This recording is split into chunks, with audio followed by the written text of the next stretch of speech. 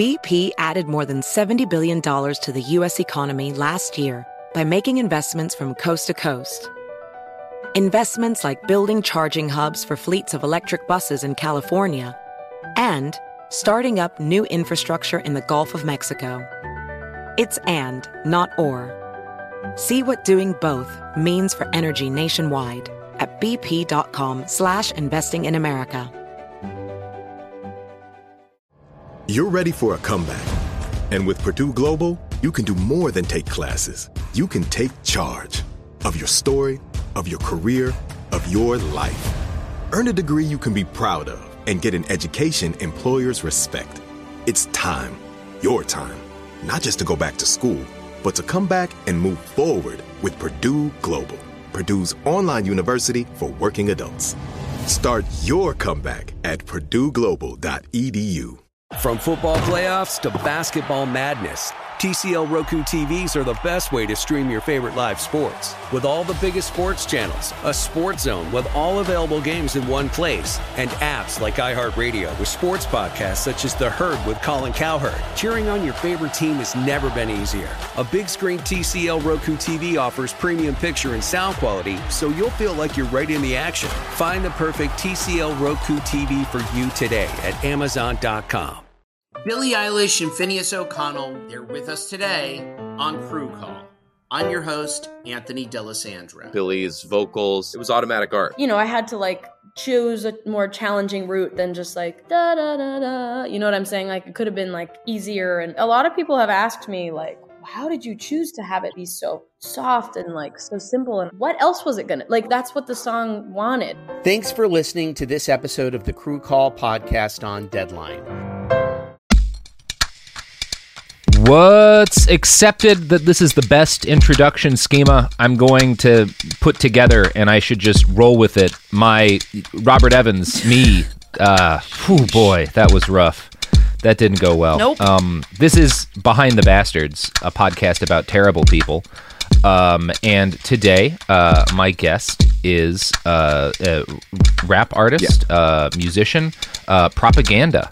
What's up, y'all? West.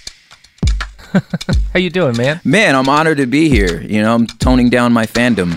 This is dope, Well, I've been listening ever since you started following me on Twitter. Yeah. I've listened to your music a number of times, and I like it a lot, particularly Board of Education. I think that's probably my favorite one of yours that I've heard so far. Thanks, man. And I thought you'd be a good guest for this episode, especially since you have some family history with the subject we're talking about. Yep. Before we get into it, do you want to introduce yourself differently than I introduced you? I think it was great. Yeah. No, I hip hop artist, do a couple pods now.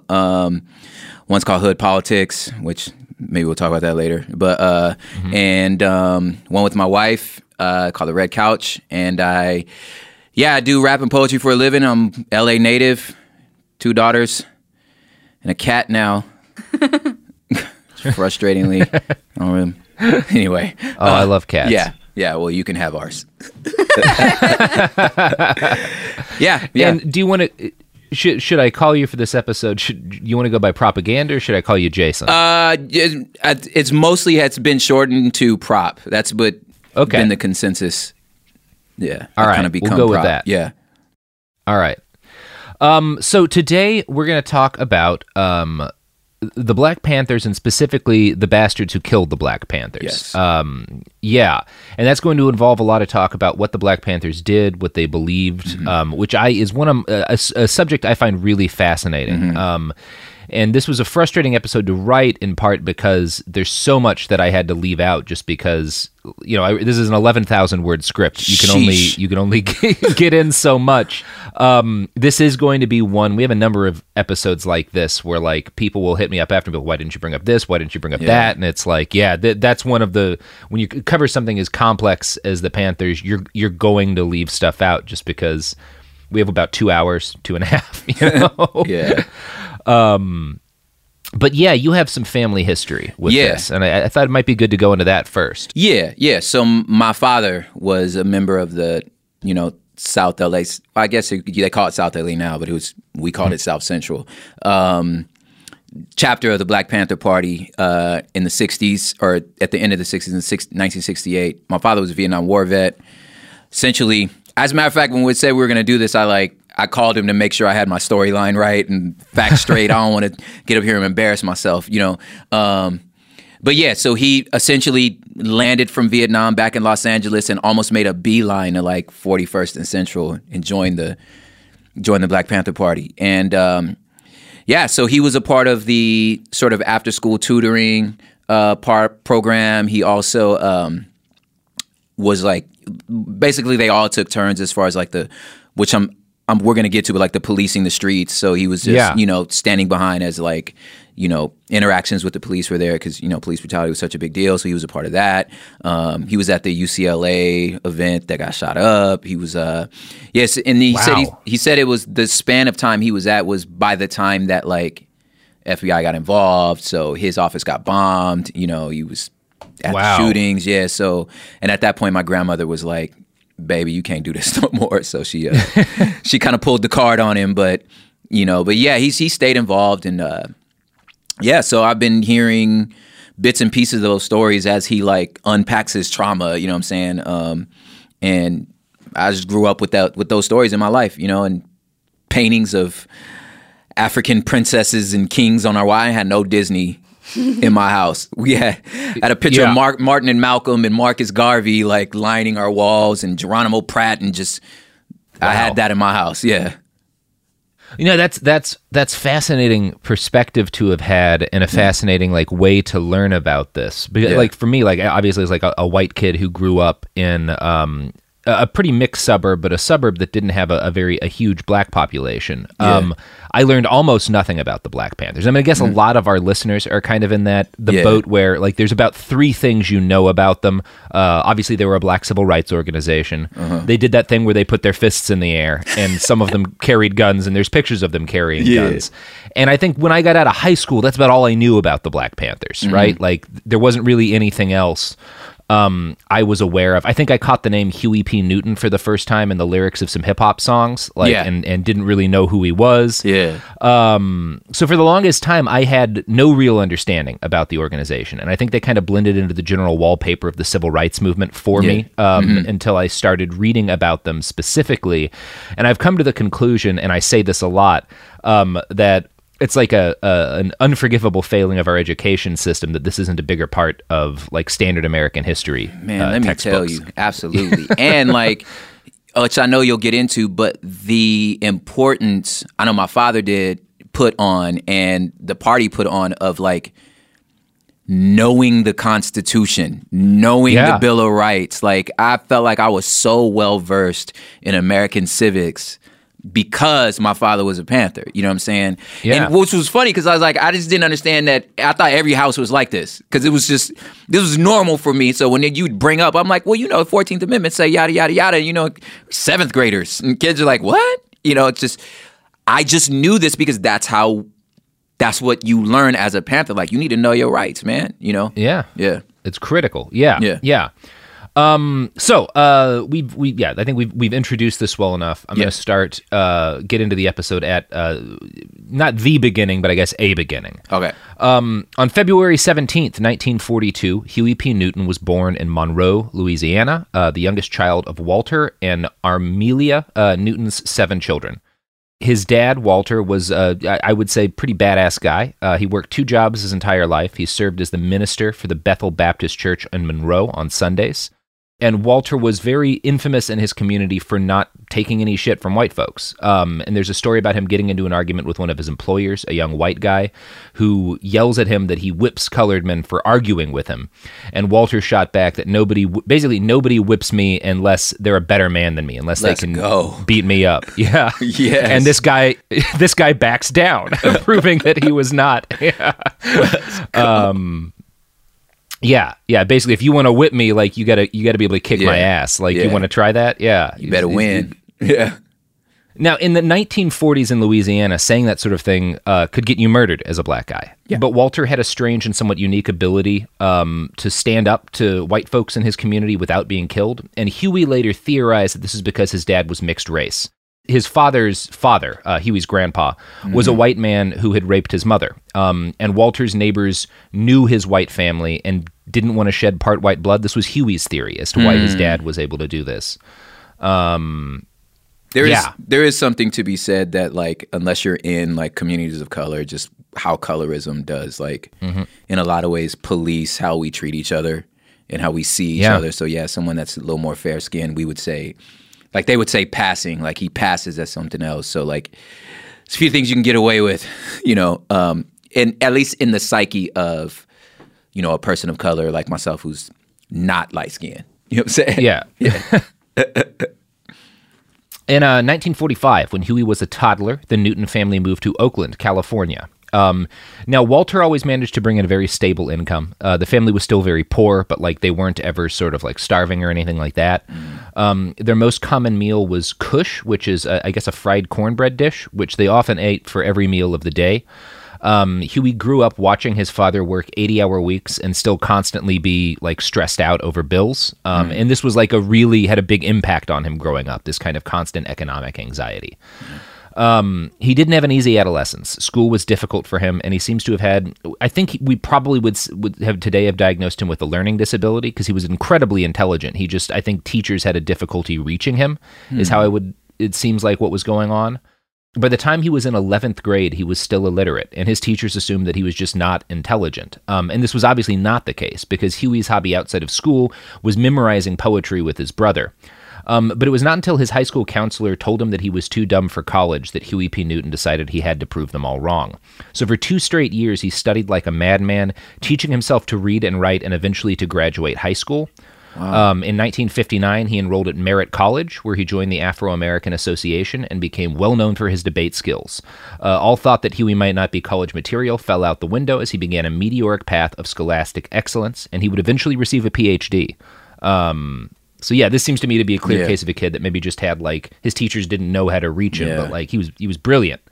That's dope. It's funny because it's like I thought about my credibility I'm putting on danger here by you saying stuff that I didn't know.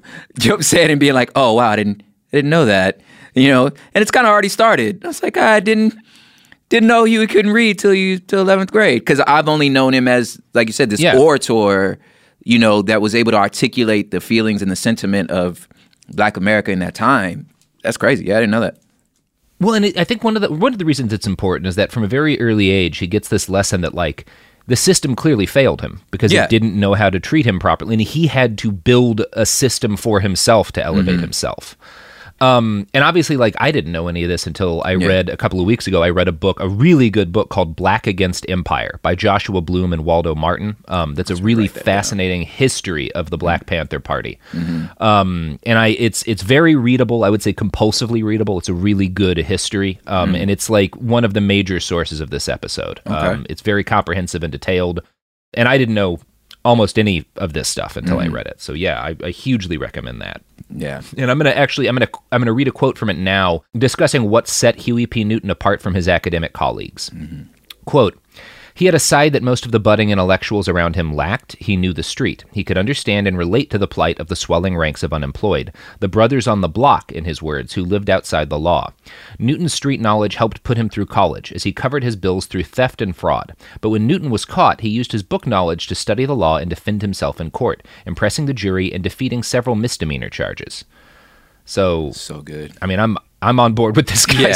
Yeah. So, It's that dual consciousness that W. Du Bois talk about. Like, your street knowledge and your book knowledge is like, if you got them both rocking, you're unfadable. Well, it's this thing that you brought up earlier where, like, it's so important, and this is like something the Panthers always emphasize, to have an understanding of the law and your rights. Yeah. In 1962, Huey... sorry. No. No, I was going to say, I firmly believe this, like, and like I said, like, we built an entire show around it that, like, especially when it comes to, like, politics, specifically geopolitics, like, I have this, my belief is, like, if you came from any sort of, like, neighborhood environment, I don't care if it's, like, rural Oklahoma or, inner city Detroit, if you come from a city and you had to navigate, tribes in a city, you understand geopolitics. You just don't. You just ain't got the language for it. You know what I'm saying? So being able to use your own, what we would call like hood antennas, to figure out what's happening in, you know, dominant culture world. Like if you have a grasp on both of those, dude, you're undefeatable. Yeah, that does make me, like, I think maybe one of the major issues we have diplomatically on like the international stage is that, number one, so many of our diplomats are guys who like donated money, rich kids who donated money to get the job. But like also nobody who I do feel like somebody with that sort of street experience would do a better job, for example, of doing diplomacy in a place like Baghdad, because you just have a deeper understanding of like kind of the interpersonal relationships necessary to make if you progress had to convince a bully to not give you a swirly, if you went through that, you know how to come to a negotiation table. You know what I'm saying? especially like if you're Baghdad, you know what I'm saying, and the bully is, you know, the G6, you know what I'm saying, or you know what I'm saying, bullies America. It's like, well, I know how to deal with bullies. So here's how I think we can handle this. You know what I mean? Yeah. Anyway. Now, in 1962, Huey P. Newton met a guy named Bobby Seale at a protest opposing the U.S. blockade of Cuba. Now, Bobby had been born in 1936, about 5 years before Huey, and while Huey was the youngest of 7, Bobby was the oldest child of 3. He'd grown up in Oakland, where both his mother and father worked. Bobby's dad was profoundly abusive, and Bobby grew up kind of accepting that random violence from authority was a regular fact of life, which again would have, you know, be obviously influential in his worldview as he grew up. Now, obviously, when people go through that, there's a number of different ways they react to it. And I think Bobby sort of dealt with it in the healthiest way you can, and became sort of obsessed with fighting bullies wherever he found them. Yeah. At one point when he was a little kid, he saw another child shove his sister out of a swing. Bobby pushed that kid out of the swing and declared that now everyone on the playground had a right to use the swing. Justice. Yeah. So Bobby joined the Air Force as a young man, both to get out of the house and so he could learn how to use firearms. He was given a dishonorable discharge 3 years in when he hunted down a man who stole from him and beat that guy very badly with a pipe. You can read the story in Bobby's biography, Seize the Time, the story of the Black Panther Party, which is available for free online. I'll have a link to it. Personally, I think the dude that he attacked had it coming. Bobby bounced around for a long time after this, getting whatever jobs he could for a few months at a time before they found out about his dishonorable discharge. By 1962, he was down and out in California, and he took the refuge taken by all such men in that situation. He became a stand-up comedian. Sheesh. I didn't know this about his backstory. Yeah. Don't judge me.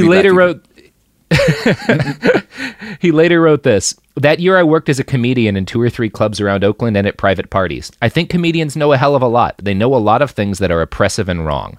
Yes. Yeah, I like that that attitude. Huey and Bobby Seale met at that protest against the blockade of Cuba, and they were both members of the Afro-American Association together. The leader of that group, Donald Worden, was a confusing man who really liked Castro, but was also a major believer in the power of black capitalism to fix societal injustice. Yeah. He was a bitter critic of mainstream civil rights organizations. Huey P. Newton was initially enthralled by Donald's ideology, but he grew frustrated when, over the course of months, it became clear that this talk was basically all that he felt Donald was good for. He also grew critical of Donald's focus on black capitalism, which he didn't think would do a very good job of liberating black people from the hole that he felt capitalism had dug for them. And again, Huey's this guy growing up with all this economic anxiety. He's not a pro-capitalism dude. I mean, we're still debating this. Yeah. You know, in communities. Yeah. And during this episode, I think we're going to discuss at length a group of people who were distinctly on the fringes of the civil rights movement and often very critical of the men and women in like kind of the mainstream civil rights movement who worked to alleviate American racism through more traditional legal means. And I feel like we should pause right now to talk a little bit about what legally and acceptably working towards equality looked like in this period, because I think we get a sanitized, at least I think as a white kid, I got a very sanitized version of the civil rights movement. Yeah, you got nice. You got nice MLK. Yeah. Well, you ain't get anti-war MLK. You know what I'm saying? Yeah, and socialist MLK. Yeah, socialist and had MLK. guns in his couch MLK. But even more to the point for what we're going to talk about now, what I think I got a sanitized version of more than anything was a sanitized version of how white people reacted to MLK. Yeah. And how people like LBJ reacted to MLK. Yeah. And so we're going to talk a little now. Yeah. So then, as now, most black people in America voted Democrat. But this should not lead people to believe that the Democratic Party at the time embraced black people as like equal comrades. They were just moderately less racist than the Republicans, and not always moderately less racist than the Republicans. Some state Democratic parties, including the one in Mississippi, banned black people from membership. Members of that state's Democratic Party regularly beat and even murdered black people who tried to register to vote. So black Mississippians developed their own party, the Mississippi Freedom Democratic Party, which focused on registering black people to vote. 3 of the party's activists were kidnapped, tortured, and murdered in 1964, which is the year that the Civil Rights Act gets signed into law by President Johnson. So Johnson at the time was, again, the man who signs the Civil Rights Act into law, played what I would describe as a profoundly cynical and gross game of political brinksmanship with the Mississippi Freedom Democratic Party. And he kind of yielded to the civil rights movement in a couple of areas, but also tried to maintain the Democratic Party's Southern dominance by throwing bones to the racists in the Democratic Party. And in doing so, he was engaging in like a proud tradition that goes back to Franklin Delano Roosevelt, because during the Great Depression, FDR successfully won the black vote for the first time for the Democratic Party by involving black people in the New Deal and giving them access to social programs and even appointing several black men as advisors. But he kept Southern racist Democrats on board by refusing to take any action against segregation. So LBJ was kind of engaging in what at that point was a decades-old tradition within the Democratic Party.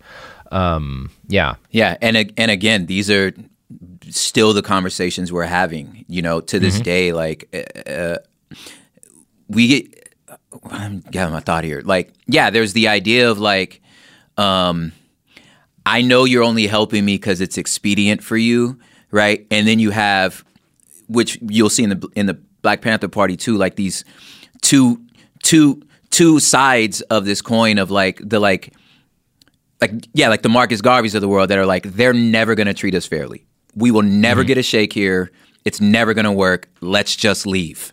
Right. And then you have the other side that says like, no, like my grandparents, my ancestors, like built the damn nation.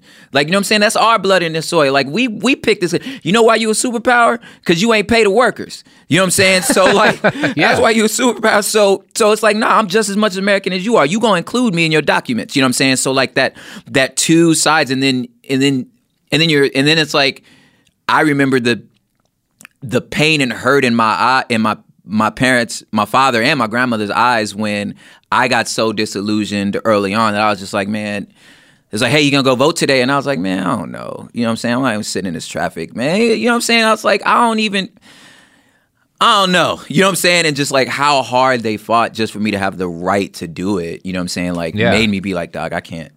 But yeah, just that like, just how hard they fought for me to be able to do that, it really gave me pause. But it's still, that same frustration and where it's just like, these people don't love us. And we just will never know unless it's like expedient for them, that if you pass a civil rights law, it's like, I don't know if you really like me though, Yeah. Yeah. And it's like, that's kind of where LBJ finds himself in this mission. He's a guy who's racist, and he's willing to kowtow to racists. Yeah. He's also not so racist that he's unwilling to push for progress when he thinks it advantages him electorally. A pragmatic he's not, racist. Exactly, a pragmatic racist. Yes. That's a fair way to refer to Lyndon Baines Johnson. Yes. And I'm gonna read a quote from Black Against Empire again, kind of describing how this all comes to a head at the Democratic Party state convention in Jackson, Mississippi in 1964. Quote, the MFDP held a state convention in Jackson in early August and selected 68 delegates to attend the upcoming Democratic National Convention in Atlantic City, New Jersey.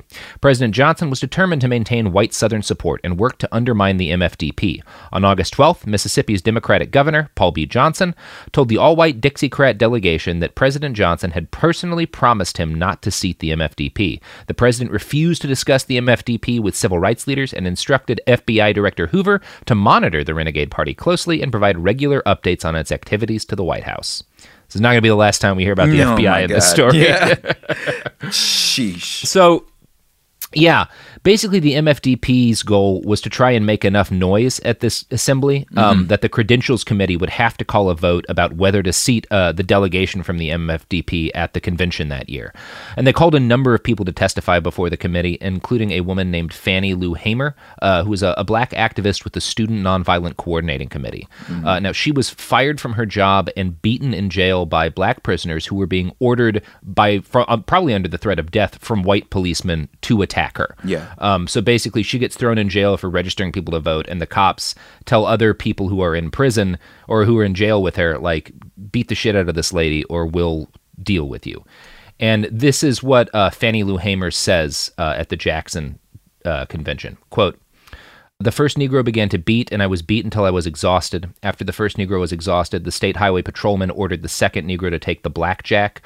The second Negro began to beat. I began to scream, and one white man got up and began to beat me on my head and tell me to hush. One white man, my dress had worked up high. He walked over and pulled my dress down, and he pulled my dress back up. All of this on account we wanted to register, to become first-class citizens. And if the Freedom Democratic Party is not seated now, I question America."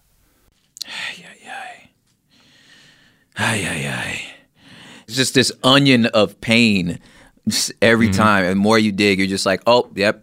Yeah, that happened. Yeah. You know what's not an onion of pain? Oh, jeez. The most likely the other pod that's about to be advertised. Yeah. I'm just saying, if I'm running y'all's random things, usually it's another pod.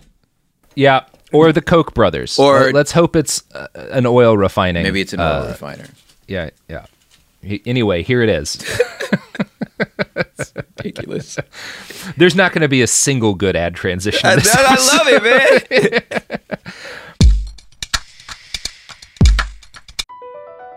BP added more than $70 billion to the U.S. economy in 2022. Investments like acquiring America's largest biogas producer, Archaea Energy, and starting up new infrastructure in the Gulf of Mexico. It's and, not or. See what doing both means for energy nationwide at bp.com/investing in America. Ready to unlock a world of entertainment? Philips Roku TV has America's favorite TV streaming platform built in, so you can watch live TV, catch every game, discover must-see shows and hit movies, and get all the best streaming apps in one place, like iHeart for all your favorite music, radio, and podcasts. Watch what you want, when you want. Immerse yourself in entertainment with premium 4K picture and sound for every budget, with sizes for every room. Find your perfect Philips Roku TV today, online or at your local Walmart and Sam's Club. Hey, this is John Ridley. And this is Matt Carey, documentary editor at Deadline. And welcome to Doc Talk. John, we've got a hard-hitting episode today. A lot of controversy. Well, maybe we should put the word controversy in quotes in the documentary field about the nominees for Best Documentary Feature. We're going to get into that with some amazing panelists. You get a shot, but the individuals behind every one of those images, they're complicated and they are human. This has been Doc Talk. Thank you. Great conversation. Thank you. Witness the dawning of a new era in automotive luxury with a reveal unlike any other as Infiniti presents a new chapter in luxury. The premiere of the all-new 2025 Infiniti QX80. Join us March 20th live from the Edge at Hudson Yards in New York City, featuring an unforgettable performance by Grammy and Academy Award-winning singer, songwriter, and composer, Jon Batiste. The all-new Infiniti QX80 is unlike any luxury SUV you've ever seen. Smart enough to anticipate your needs, even before you do. Every line, curve, and detail was thoughtfully crafted so everything for every passenger feels just right. Don't miss it. Mark your calendars and be the first to see it March 20th at 7 p.m. Eastern, only on iHeartRadio's YouTube channel. Save the date at new-QX80.com. 2025 QX80 coming this summer. We're back. So we just talked about Fannie Hamer and her speech at the Mississippi Democratic Conference, and it caused enough of an uproar and it gained enough national sympathy because it was televised that LBJ couldn't just completely ignore the MFDP. So she gets up and kind of pulls at people's human heartstrings. Like even most people are pretty racist back then, but they're not inhuman, and something like that makes them feel terrible. And so they're like, yeah, maybe we should seat this delegation, which LBJ feels he can't do because, again, he's trying to kowtow to the racist contingent of the Democratic Party. Yeah. So he's put in this situation where he has to deal with them, but he also is not willing to actually deal with them. So instead, he brings in his vice president, history's greatest monster, Hubert Humphrey. And Hubert's job is to deal with this problem, which is, again, the problem is black people wanting to vote without being murdered. The problem is the Constitution. Anyway, go on. The problem is the Constitution, that pesky document. Damn it. So Humphrey meets with the MFDP delegation, and he tells them that they're not going to be seated, but that the president is willing to compromise by letting what he called educated professionals from the group, one of whom was white, sit with the Mississippi delegation at the convention. Humphrey refused to let Miss Hamer sit with the delegation, saying the president will not allow that illiterate woman to speak from the floor of the convention. Sheesh. So that's, yeah. Yeah. Now, the MFDP, to their credit, refuses to compromise, but that wound up not mattering because this was all a scheme in the first place. While they were meeting with Humphrey, LBJ had the party announce that the MFDP had reached a compromise with the Democratic Party. The whole thing had been a double cross, so he'd put them in that meeting so they wouldn't know that this was going on, and then by the time it was announced, they have to either spoil the whole convention and the election, which obviously matters to them because civil rights is on the docket, or like just let him get away with this shit. Oh my gosh. So LBJ kind of wins this round. And it sucks. But what happened there, like the double cross in 1964, was really widespread knowledge, particularly in the black community. And it infuriated many people who felt the civil rights movement had mainly achieved cosmetic victories. Malcolm X addressed these people when he said, quote, now you're facing a situation where the young Negroes coming up, they don't want to hear that turn the other cheek stuff. No, there's a new deal coming. There's new thinking coming in. There's new strategy coming in. It'll be Molotov cocktails this month, hand grenades next month, and something else next month. It'll be ballots or it'll be bullets. It'll be liberty or it will be death. The only difference about this kind of death, it'll be reciprocal. Yep. Yeah. Yeah. Very famous speech. Very famous quote. Yeah. That ballot and bullet speech, man. Yeah. Resonates too deep. Yeah. It resonates, and if we're, like obviously the story of the white sort of people generally referred to as the founding fathers. Yeah. Almost all of them were deeply racist. Yeah. But there is this one thing that's really interesting to me. There is this similarity in sort of the language anyone fighting for what they perceive as liberty tends to use, because Malcolm X's ballot or the bullet speech, very similar to Nathan Hale's liberty or death speech, which is really fascinating to me. Yeah.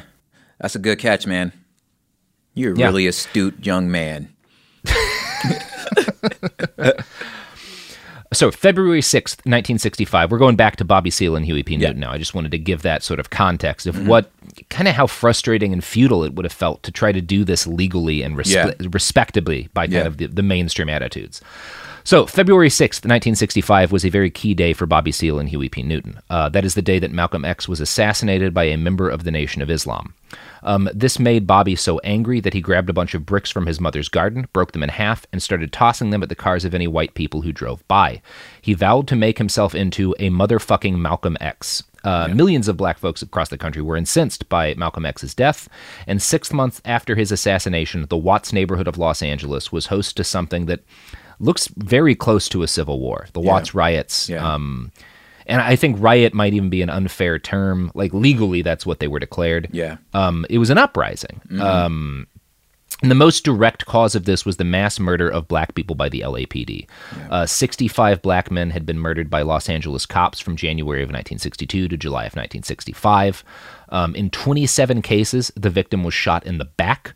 Only one of these murders was actually ruled an unjust homicide, though, and this was a case where 2 cops were literally playing cops and robbers with real guns and accidentally murdered a newspaperman. Sheesh. Go on. So no. I was gonna say, it's crazy. Like today's just one of those heavy days. I just left my great aunt's house, like my grandma's sister, and she was just now, right before I got here, talking about the Watts riots, and so it was like stuff that she's never said. Well, because I never really asked, but like my family's been in Los Angeles since the 50s. You know what I mean? So when she was describing the moment of the riot, she started dropping these other gems like, hey, you know, when Jim Crow, because my family's originally from Texas, then they moved here, said that LAPD was like recruiting from like disgruntled, like Southern, once Jim Crow ended, like they were recruiting these like disgruntled Southern men that were like frustrated about Jim Crow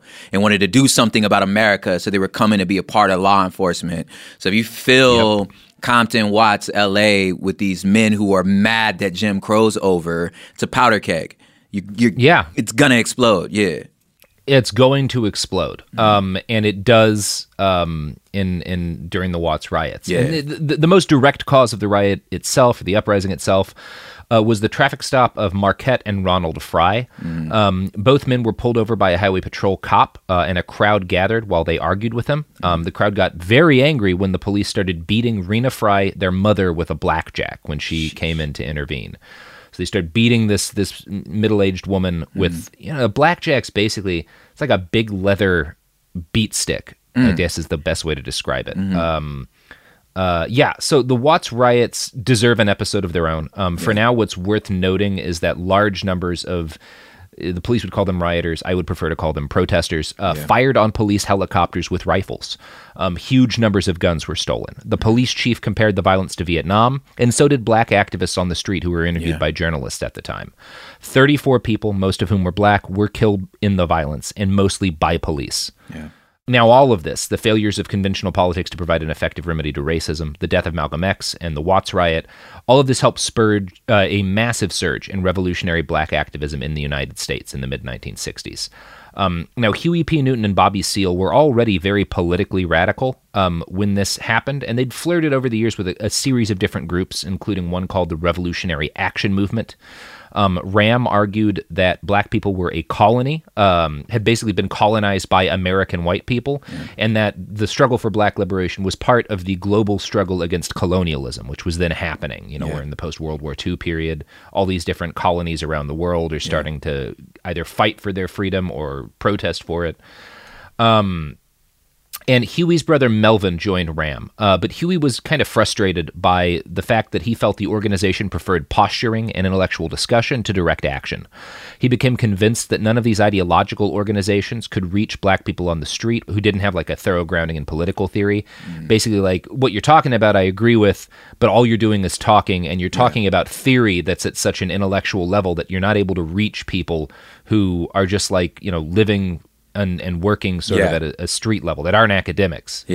And Bobby Seale actually joined RAM for a while, but he developed basically the same frustrations that Huey did with them. And he wrote about it in his autobiography, quote, I got very frustrated with those cats. I didn't think they were going to do anything, and I became very discouraged about being able to work with them. They had a lot of paranoid hang-ups, and they began to accuse me of things. They had so many bullcrap suspicions, I couldn't deal with them. And I broke loose from those cats. I got mad at them one night and busted down their door. All of them hid behind their damn beds. At that point, I couldn't deal with them anymore because they wouldn't defend themselves, even against one little old me. There were 4 or 5 of them in the pad, but they ran hiding. I just didn't respect them anymore. I was thinking to myself, later for these dudes, I'm going to find myself a righteous partner to righteously run with. See, this is terrible, but as right as that is, and as serious as this moment is, I only hear that in like my dad's friend's voices. Just like, man, I was looking for some righteous dudes, Man, these cats, they wasn't even about the revolution. You know what I'm saying? Like, this is like my dad would say it. He's like, man, I just need to look for some dudes I can run with, be real bad. I'm like, all right. Yeah. My dad still talks like that. Catch you on the 53rd. Like, what does that mean, Pop? Don't be selling me put that on the plate and split it, Jack. I'm like, what? What does that mean, Dad? Anyway. The whole his whole autobiography is written that way, and it's part of why I really enjoy it, because it's not something I had much exposure to, and I enjoy that sort of like the language he uses. I like it a lot. There's a righteous dude, almost poetic cadence to it. Yes. So the partner that Bobby Seale wound up finding was Huey P. Newton. Now, the two had known each other for a while, and they'd always gotten along, but they drifted politically in slightly different activist circles. But now, after the Watts riots, they decided to create a new organization together, the Soul Students Advisory Council. And they were the only people who created it, but they were two of the founding members. Yeah. Now, they organized protests against the draft for black students because they felt that, like, without sort of being treated equally, they shouldn't be expected to fight for the country like without consenting to in the same way. Yeah. And they also worked to have black studies courses added to Merit College curriculum. And in this last one, they were successful. Huey suggested the group should next get involved in fighting police brutality. But before this project could really get off the ground, Huey and Bobby wound up running straight into some police brutality of their own. On Thursday, March 17th, 1966, at around 9 p.m., Bobby and Huey and their friend Weasel were hanging out in Berkeley, walking to the University of California campus. Bobby was reciting an anti-war poem he liked, Uncle Sammy, Call Me Full of Lucifer. They drew a small crowd to themselves who urged Bobby to recite it more loudly, and a police officer arrived right as Bobby sang out these lines. You school my naive heart to sing red, white, and blue stars and stripes songs. You school my naive heart to sing red, white, and blue stars and stripes songs and to pledge eternal allegiance to all things blue, true, blue-eyed, blonde, blonde-haired, white chalk, white skin with USA tattooed all over. And the officer, an off-duty cop named George Williamson, tried to arrest Bobby for this. His justification was that Bobby had been blocking the street. This caused a fistfight, which brought in more cops, which led to both Bobby and Huey being arrested. So from poetry, y'all. Yeah. It's all right, artists. write them poems. It's interesting. Yeah. Like that, it says a lot, about the power of poetry. That like this scares a cop enough that he has to, on his off hours, feels like he has to get involved to stop this. Breaking the law. Poetry. God darn it. Yeah. What? Yeah. So next, according to the book Black Against Empire, quote, a few weeks later, Newton and Seal saw a policeman pushing around a black man for no apparent reason. The officer arrested the man and took him to the station. Following Mark Comfort's example, Newton and Seal went to the station and bailed the man out using money from their organization's treasury. The brothers started to cry, and it touched Bobby deeply. Bobby was fed up with armchair intellectualizing and wanted to stand up against the police, recalling, I was filled with a staunch belief of the need for brotherhood and revolution and rebellion against the racist system. Yeah. So it was Huey who first suggested that the SSAC members should arm themselves with rifles and shotguns and host an armed rally for Malcolm X's birthday. The guns were explicitly to honor Malcolm X's call for black people to engage in armed self-defense. Bobby Seale would write in his autobiography, quote, Huey was running down that the law says every man has the right to arm himself by the Second Amendment of the Jive-ass Constitution of the United States. He says that we are going to exhaust that because in the end, the man will say we don't have a Second Amendment of the Constitution. So Huey's saying that, like, we should arm ourselves in protest because we have the right to do that, but also they're going to strip us of our right to carry guns once we start doing it.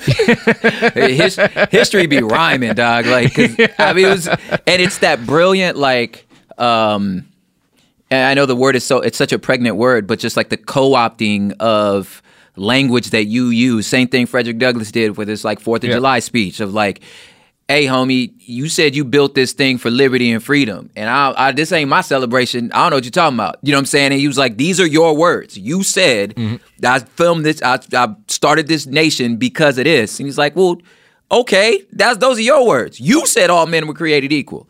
That's what you said. You know what I'm saying? And then right here, you said every man has a right to bear arms. That's what you said. What am I, a Martian? Like, I have a right to bear arms. Yeah. Yeah.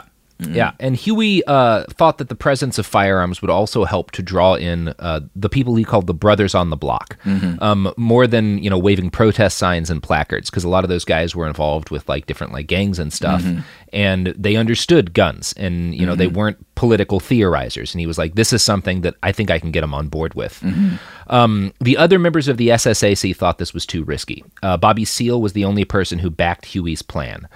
So he and Huey quit the SSAC and formed a new organization, the Black Panther Party for Self-Defense, in October of 1966. And during his studies, Huey had done research into the state of California's laws, and he'd learned that it was actually legal for Californians to openly carry firearms in public, even loaded ones, provided those weapons were not pointed at anyone in a threatening manner. And it's interesting, when you read modern stories about this by like mainstream news sources like the Chicago Tribune, they'll always say it was a loophole in the law. I was like, it's not a loophole, it was just legal. The law. It was just the law that you could do this. Man. You know what I'm saying? Yeah. He didn't find a loophole. This is the law. That's what it says. Or was the law. This is me putting my hands up as if I'm holding an actual paper that's the law.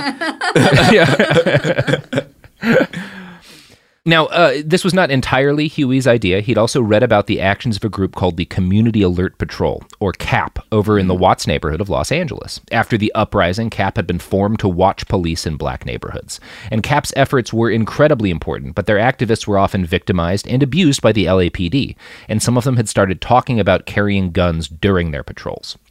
So, as the Black Panthers came together, Huey's plan evolved. He decided that the Panthers would organize armed patrols to follow police officers around and observe them during traffic stops. The new Black Panthers started doing just this. In February of 1967, a group of them, including Newton and Seal, were stopped in a car, loaded down with rifles and handguns.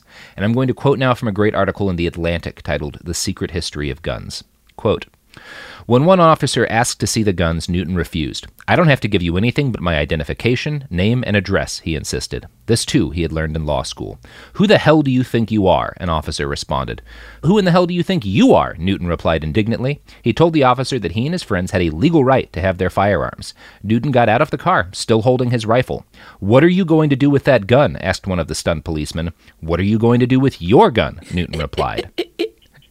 By this time, the scene had drawn a crowd of onlookers. An officer told the bystanders to move on, but Newton shouted at them to stay. 'California law,' he yelled, gave civilians a right to observe a police officer making an arrest, so long as they didn't interfere. Newton played it up for the crowd. In a loud voice, he told the police officers, 'If you try to shoot at me, or if you try to take this gun, I'm going to shoot back at you, swine.'" Which is the fucking balls on him. Y'all wonder why that man on everybody's t-shirts. Why rappers talk about him all the time. God damn. Right? Because it's like, I mean, like straight up. I mean, it's. I love that you're painting the picture of like the totality of the cultural moment. A lot of times we see history as like these like single file line events that aren't like like you're all living the same moment, just like now, you know what I'm saying? So we put all those moments together like nothing. I mean, I grew up I'm LA in the 80s and 90s. I'm like, you don't talk to police like that. You know what I'm saying? Like, right? You feel me? Like, we just don't do. I was in the gang sweep, you know, the street sweepers, the gang injunctions. Like, you don't talk to police like that, you know? So just seeing that type of like, these are my rights, homie. Like, it's just amazing. I mean, I'm a tall white guy, so I have a certain degree of police shield, and I would be terrified of talking to the police like that. Like, crazy, homie. You know? Yeah. Yeah. Whew. So, fucking incredibly, Huey, Bobby, and their comrades were allowed to continue on without arrest because they hadn't broken the law. Nope. The whole event left everyone in the car and all of the onlookers who'd gathered to watch the altercation stunned, as we're stunned from just talking about it today. It's just hard to imagine, even in 2020, this happening without bloodshed. Yeah, so the whole event made Bobby Seale decide that Huey P. Newton was, in his words, the baddest motherfucker in the world. Yes. It convinced Huey of something important, too. The gun is where it's at and about and in. Yeah. So this spreads through the community like wildfire, and young men begin joining the Black Panthers in droves. Their armed patrols of the police become a regular thing. And, you know, they have a lot of strict rules about this. You're never supposed to be closer than 10 feet to the officer or the person being stopped. You have law books on you at the time. You're quoting directly from them. Like, they're not just like there to intimidate the police. They are there to give information on rights to the person being stopped. Yeah, and so, whenever a black person was stopped by the police, observing Panthers would both be an armed presence there and would be providing legal advice. And as their notoriety spread, so too did the Black Panthers, all across the country. And firearms were a central facet of their identity from the beginning. New recruits were taught, the gun is the only thing that will free us. The group purchased rifles by selling copies of Mao Zedong's Little Red Book to students in Berkeley. Over the years, their arsenal grew to include machine guns, as well as tens of thousands of rounds of ammunition. New recruits received training on black nationalism, socialism, and how to clean and handle and use firearms. It's also worth noting during this period that we talk in my audiobook, The War on Everyone, we talk a bit about how KKK groups, white supremacist groups, are easily able to buy and smuggle machine guns and other military-grade weaponry from the army, from like racists in the army at this point. And the Black Panthers do the same thing from black people in the army. Yeah. Like, they're getting machine guns and weaponry directly from the military. I probably shouldn't share this, but I'm going to all trillion of your followers. But, like, I just found this out on Thanksgiving that, like, my Uncle Charles was, like, doing that.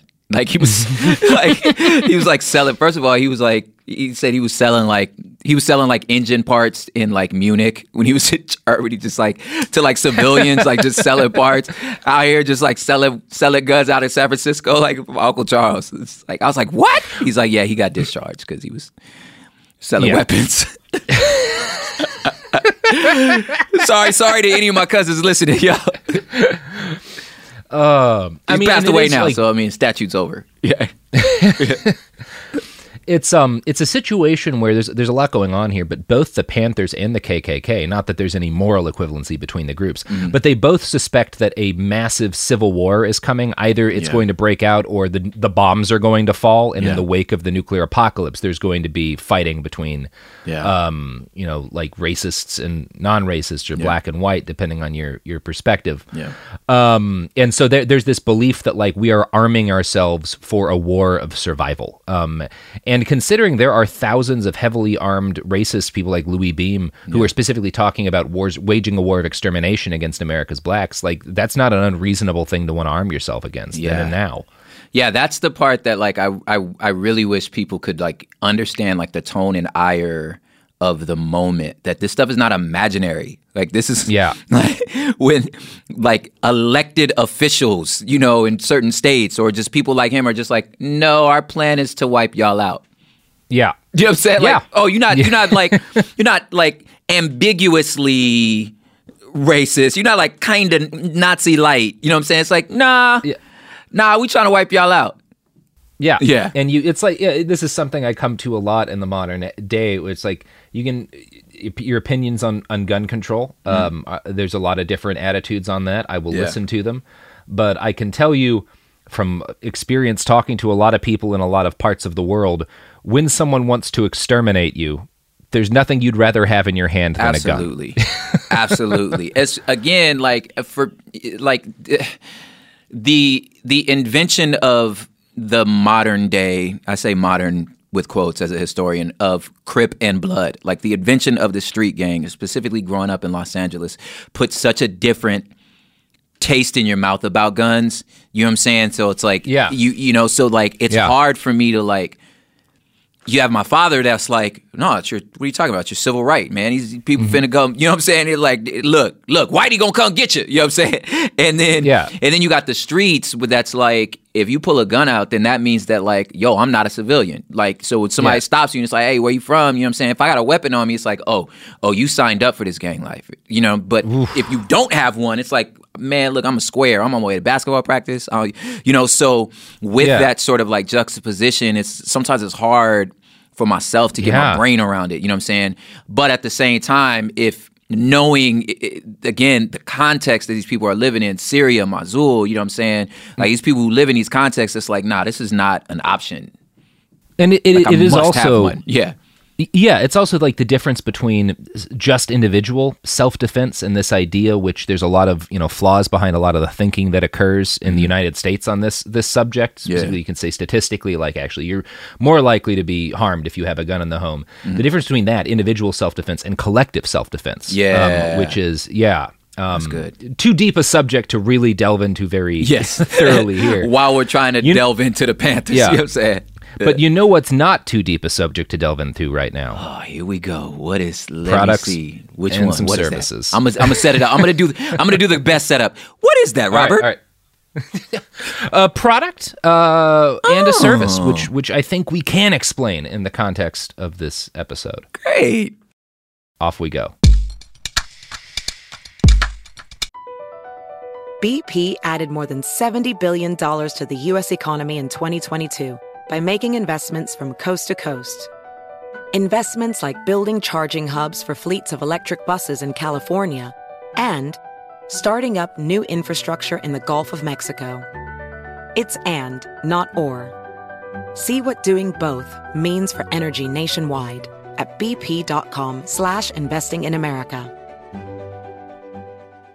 Ready to unlock a world of entertainment? Philips Roku TV has America's favorite TV streaming platform built in, so you can watch live TV, catch every game, discover must-see shows and hit movies, and get all the best streaming apps in one place, like iHeart for all your favorite music, radio, and podcasts. Watch what you want when you want. Immerse yourself in entertainment with premium 4K picture and sound for every budget, with sizes for every room. Find your perfect Philips Roku TV today, online or at your local Walmart and Sam's Club. Hi, I'm Antonia Blythe, and this is 20 Questions on Deadline. Joining me today is Alison Brie. Welcome, Alison. We got second place in my 7th grade lip sync contest for one of the songs on that album. The one that was like, "You've already won me over." Oh, that's a good one. Yeah. It's very slow. Of all the options. In spite of me. Like, what did we do? It's so slow. Don't forget to listen to 20 Questions on Deadline. Thank you again, Alison. Thank you. Witness the dawning of a new era in automotive luxury with a reveal unlike any other as Infiniti presents a new chapter in luxury, the premiere of the all-new 2025 Infiniti QX80. Join us March 20th live from the Edge at Hudson Yards in New York City, featuring an unforgettable performance by Grammy and Academy Award-winning singer, songwriter, and composer, Jon Batiste. The all-new Infiniti QX80 is unlike any luxury SUV you've ever seen. Smart enough to anticipate your needs, even before you do. Every line, curve, and detail was thoughtfully crafted, so everything for every passenger feels just right. Don't miss it. Mark your calendars and be the first to see it March 20th at 7 p.m. Eastern, only on iHeartRadio's YouTube channel. Save the date at new-QX80.com. 2025 QX80 coming this summer. We're back. All right. So, as before we had our little digression about community self-defense, we were talking about the Black Panthers start their civilian patrols of the police, armed patrols of the police, which are very popular and very revolutionary. And, of course, the man, as embodied by the Republican Party and the governor of the state of California, Ronald Reagan, was not in any fucking way about to let a bunch of black men exercise their right to bear arms and legally observe the police. And I shouldn't just say black men, because there were black women involved at this point too. That's the lost taking heroes. Part in these. That's the lost heroes of the Black Panther Party. Was really the ladies, because they locked up all the men or killed us. Yeah. So yeah. So like the white Republicans, particularly who govern the state, although it's not like the white Democrats in the state provided any opposition to this, decide that action needs to be taken. And the guy to do this was a shitheel named Don Mulford. What'd you call him again? A shitheel. I love it. I gotta tell you guys, this is another digression. I feel like, I don't know, nobody cusses more poetically than black people, or old black man. Nobody cusses more poetic than him. But the most creative and innovative things to call someone come out of the mouth of middle-aged white men. I just don't know anyone that's just, you fucktard. What the hell is a fucktard? Who, like, I'm telling you, man, shit stick. Like, what? Like, ass gibbon. Yeah. Yes. Yeah. Touche, man. I see. That's why this is why intersectionality is so important. You get to learn the best way to cuss.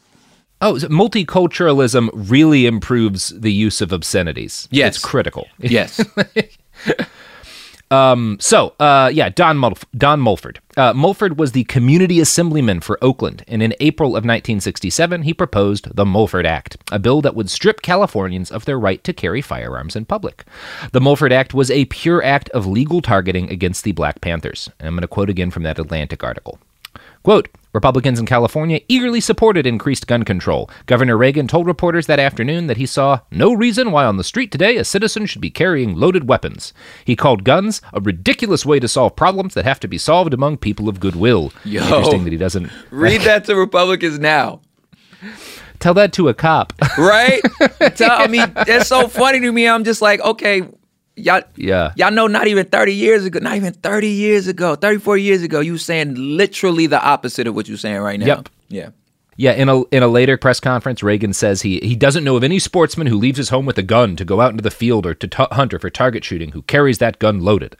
And he says the Mulford Act should work no hardship upon the honest citizen. And of course, the NRA completely backs the Mulford Act. No problem with it at all. All on board this shit. Y'all appreciate that, man. Just take a second to appreciate that. Somebody dropped some spa music right now to appreciate the NRA was for gun control, to make sure you can't carry a loaded weapon. Define spa music. I don't know. I just thought, like, when you go get spa music. The thing is, you know what I'm talking about. That's the best part. You know exactly what I'm talking about. Anyway, so, sorry. Read more. Huey's furious about this, but he's not surprised. As I read that quote from him earlier, he'd immediately predicted this is going to happen once we start doing this. But he carries out a protest. He organizes a group of Panthers armed to the gills to go march on the Capitol building in Sacramento.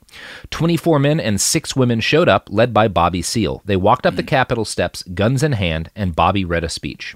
Quote, "The American people in general, and the black people in particular, must take careful note of the racist California legislature aimed at keeping black people disarmed and powerless. Black people have begged, prayed, petitioned, demonstrated, and everything else to get the racist power structure of America to right the wrongs which have historically been perpetrated against black people. The time has come for black people to arm themselves against this terror before it is too late." After this, Seale and the others went inside the building, bearing loaded firearms, the Capitol building. And they were allowed to do this because they were abiding by the law entirely, and the day proceeded peacefully. And before we move on, I think it's worth dedicating a little bit of time to how the mainstream media covered all this. And the short of it is, they were not fans of the Panthers.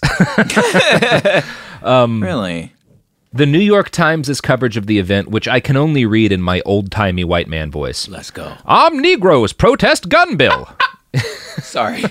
Visceral response to that. Anyway. Yeah. Now, I did find, in some credit to the New York Times, a modern-day New York Times article that quotes Jane Rhodes, which is a very, admitting, we fucked up and we're very unfair in our coverage. And it quotes Jane Rhodes, a professor of African-American studies, as saying, "The newspaper was dubious and skeptical of them. It also gave them a tremendous amount of coverage. The media, like most of white America, was deeply frightened by their aggressive and assertive style of protest, and they were offended by it." And that October 2016 Times article I found analyzing this by Giovanni Russinello, it leans into acknowledging how unfair the coverage was. And he writes about the Times' first articles on the Black Panthers. What the article did not explicitly say, though, it was reported later by others, was that the Panthers had read a statement that afternoon calling upon the American people in general, not just African Americans, to help them in their push for rights. The Times sent its own reporter a few days later to write a profile of Mr. Newton, the party's young co-founder. That article was no more measured than the first. It barely mentioned police brutality, instead lavishing attention on the fact that the Panthers had weapons. "Political power comes through the barrel of a gun," Newton was quoted as saying.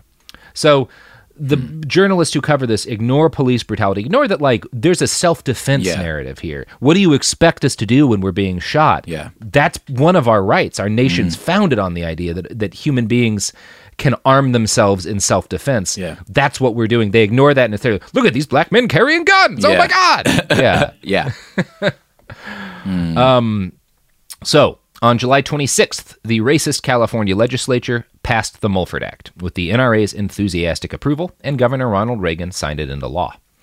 So the Black Panthers were thwarted, at least in the state of California, from carrying out armed patrols any longer. But the organization continued to grow, spreading across the country and drawing in thousands upon thousands of members. And as the group grew, Huey and Bobby and the other leaders expanded the sort of things the Black Panthers did. It was not enough to just advocate armed protests and police patrols. They needed to mobilize their community. And that, they felt, meant helping their community. Yep. In the early years, the Black Panthers developed a concept they called revolutionary intercommunalism, which is something I really think the modern-day left needs to get its shit together on. Oh, my God, if you just do it. Yes. PBS describes this as the strategy of building community service programs or survival programs, programs meant to develop positive institutions within the community to help individuals meet their needs. The Panthers developed over 60 such community programs. Now, these community survival programs ranged from the People's Free Shoe and Clothing Program, to the Free Plumbing and Maintenance Program, to the Free Pest Control Program, to the Sickle Cell Anemia Research Foundation, and the People's Free Ambulance Service. While the news breathlessly covered the Panthers' armed marches and their confrontations with police, they ignored most of these other programs. One member later, a guy named Roger Smith, said this: You don't read about the survival programs we're doing for the people, the free children's breakfast program, trying to feed some of these hungry kids before they go off to school in the morning.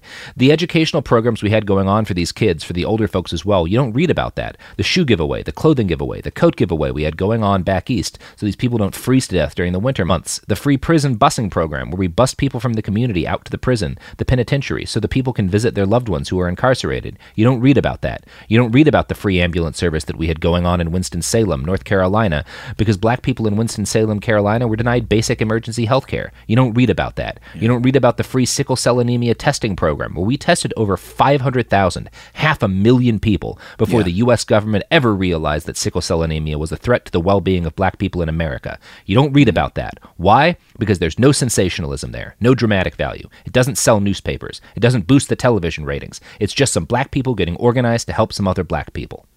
Yeah. That's the Panthers I know.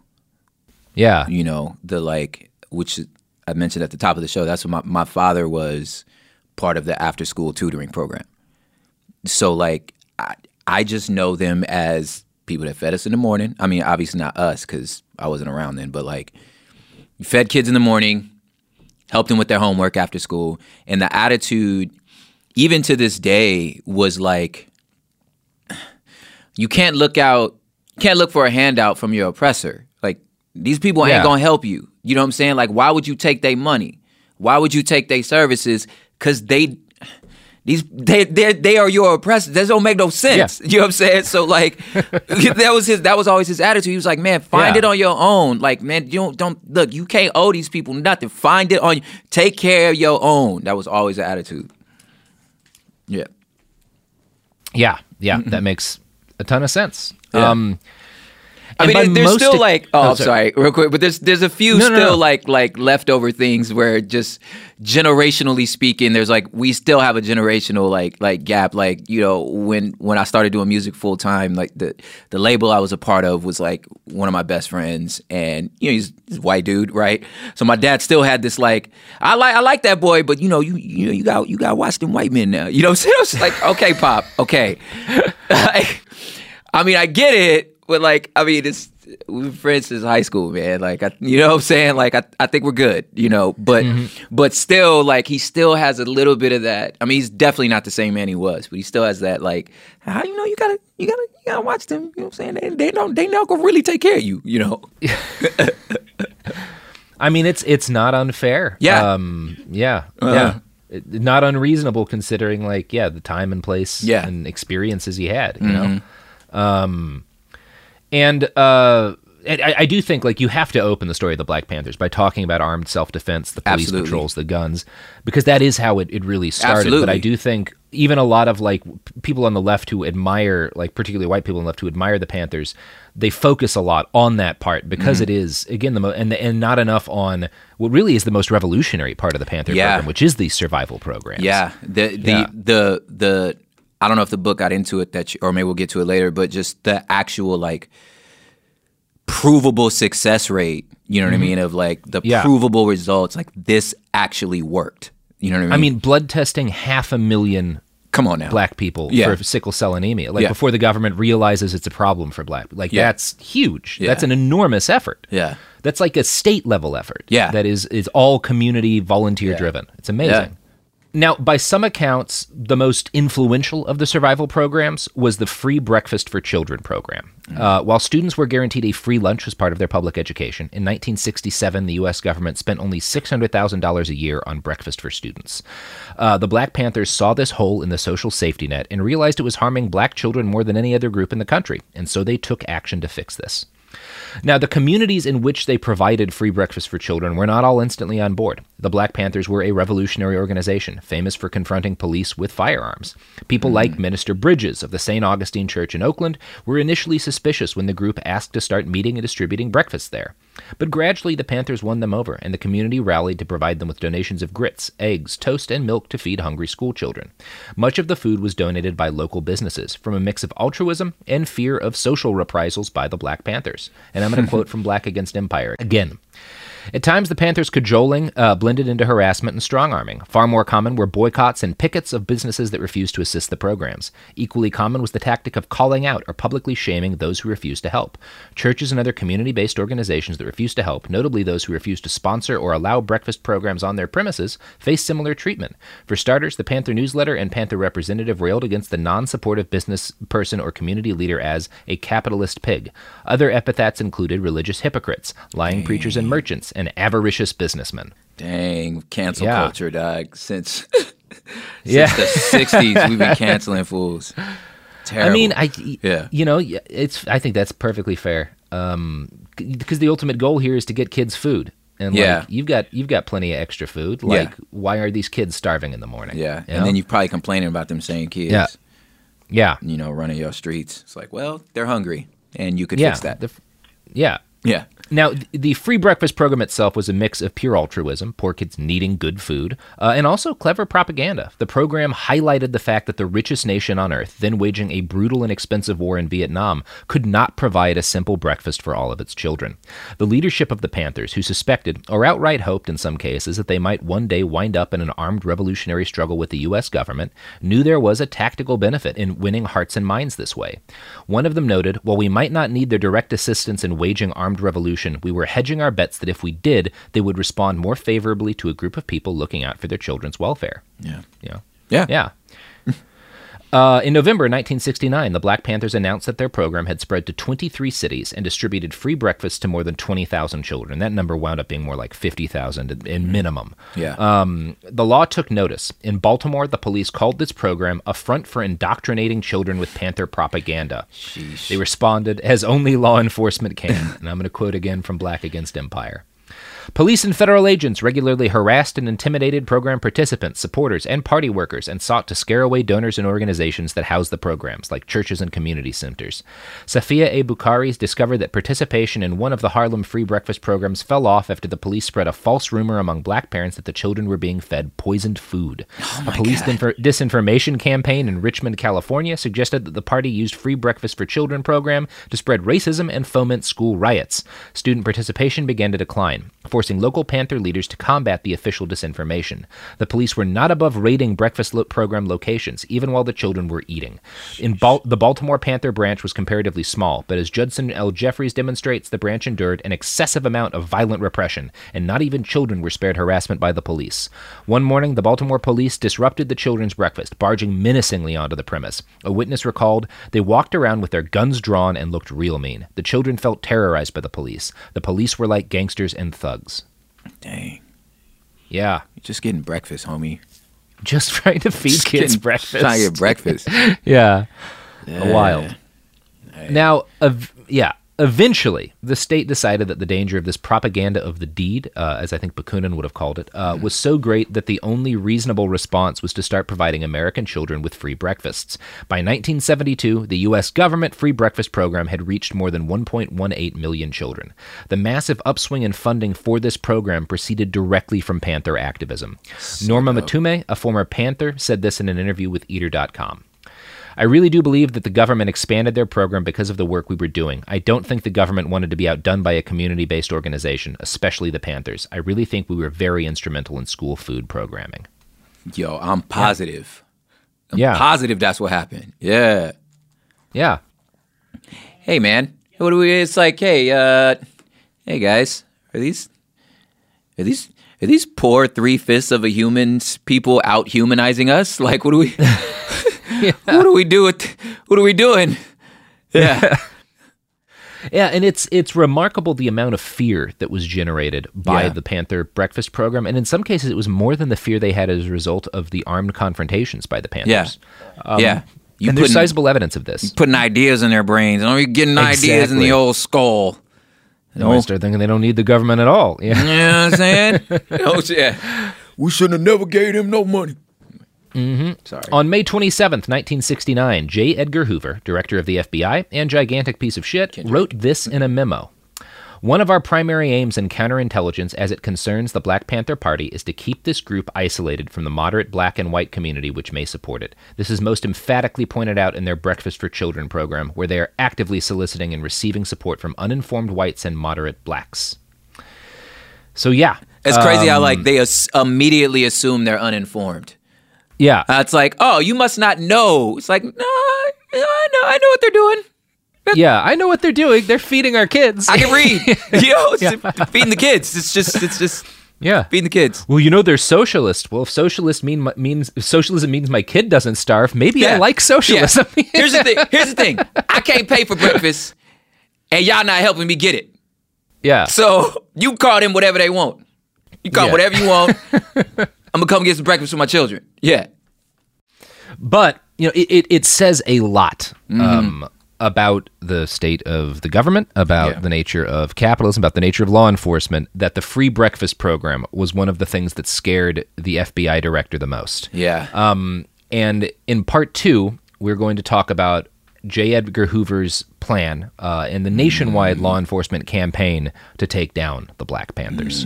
I can't wait for you guys to learn this stuff. Yeah, so this is a behind the Bastards episode. We're not talking mostly about bastards in this one, but you need the setup to really understand how shitty the bastards are. Yeah. Love it. So, Prop, this has been the end of part 1. You want to drop a couple of plugs at the end, and we will sail out until Thursday. Oh, my God. Yeah, so website is Prop Hip Hop. Which is also all of my sort of social media handles, Prop Hip Hop. That's for tour dates, for my own podcast, again, called Hood Politics. I believe politics is just gangbanging in nice suits. So we just kind of like explain your headlines just in gang terms to help you understand what's going on. Just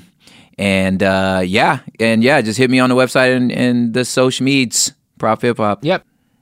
And I'm sure folks who are listening who are really knowledgeable of the Panthers will notice there's some crucial stuff we left out from this period. We haven't talked about some important figures. We haven't talked about like the 10-point program. We're going to get to a lot of that in part 2. Right. It's kind of impossible to like do this all chronologically. I just kind of had to set it up the way it made sense as I was writing. I was prepared to, before you even asked to be on the show, I was prepared to have like mercy for you because it's such a big thing. Yeah. You know what I'm saying? And it's like, I'm pretty sure there's other episodes where there were other people that were like grossly well familiar with like whatever you was going to talk about that I just didn't know nothing about. You know what I'm saying? So like in the R. Kelly episode, I was like, you didn't grow up on 90s R&B. You're not going to know some of these deep cut things that I know. I'm like, man, cut the guy some slack. You know what I'm saying? Anyway, so I was prepared to give you. So I'm telling all the listeners too, man, cut the homie some slack, dog. Like, you know what I'm saying? Can't cover everything. Yeah, and we'll get to I think a lot of it in part 2. As much as is possible in 11,000 words and 2 hours and change. Yes, sir. But that's going to be on Thursday. You can find all the sources for this on BehindTheBastards.com. You can find me on Twitter at iWriteOK. You can find this podcast on Twitter and the gram at @BastardsPod. And you can buy shirts on TeePublic. And that's the damn episode. We'll be back with part 2. Skadoosh. Oh, I have another podcast that exists on the internet called Worst Year Ever. And if you want to learn about another community of people who have been ignored by law enforcement and the media reacting to violence and using community self-defense to protect themselves, we just did a 2-part episode on a chlorine gas attack on a furry convention and everything that resulted from that. So I was listening to it on the way. It's really good. It's really good. Yeah. Okay. That's really your good. Plug. Yeah, it's really good is my plug. Yes, it's really good. That's a double plug. Triple plug. It's so good. Right. Now the episode's actually over.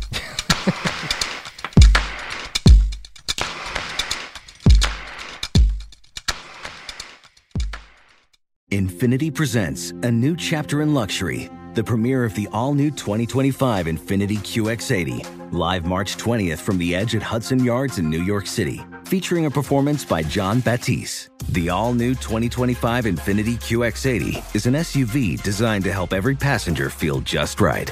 Be the first to see it March 20th at 7 p.m. Eastern, only on iHeartRadio's YouTube channel. Save the date at new-QX80.com. Don't miss it. 2025 QX80 coming this summer. Ready to unlock a world of entertainment? Philips Roku TV has America's favorite TV streaming platform built in, so you can watch live TV, catch every game, discover must-see shows and hit movies, and get all the best streaming apps in one place, like iHeart for all your favorite music, radio, and podcasts. Watch what you want, when you want. Immerse yourself in entertainment with premium 4K picture and sound for every budget, with sizes for every room. Find your perfect Philips Roku TV today, online or at your local Walmart and Sam's Club. Billie Eilish and Phineas O'Connell, they're with us today on Crew Call. I'm your host, Anthony D'Alessandro. Billie's vocals, it was automatic art. You know, I had to choose a more challenging route than just da da da da. You know what I'm saying? It could have been easier. And a lot of people have asked me how did you choose to have it be so soft and so simple? And what else was it gonna that's what the song wanted. Thanks for listening to this episode of the Crew Call podcast on Deadline. This is Tracy V. Wilson from Stuff You Missed in History class. The national sales event is on at your Toyota dealer, making now the perfect time to get a great deal on a dependable new car. Like a legendary Camry built for performance and available with all-wheel drive, you can count on your new Camry to get anywhere you need to go. Or check out an affordable and reliable Corolla with a trim for every lifestyle. From the hip sedan to the sporty hatchback, there's a Corolla built just for you. Check out more national sales event deals when you visit buyatoyota.com. Toyota, let's go places.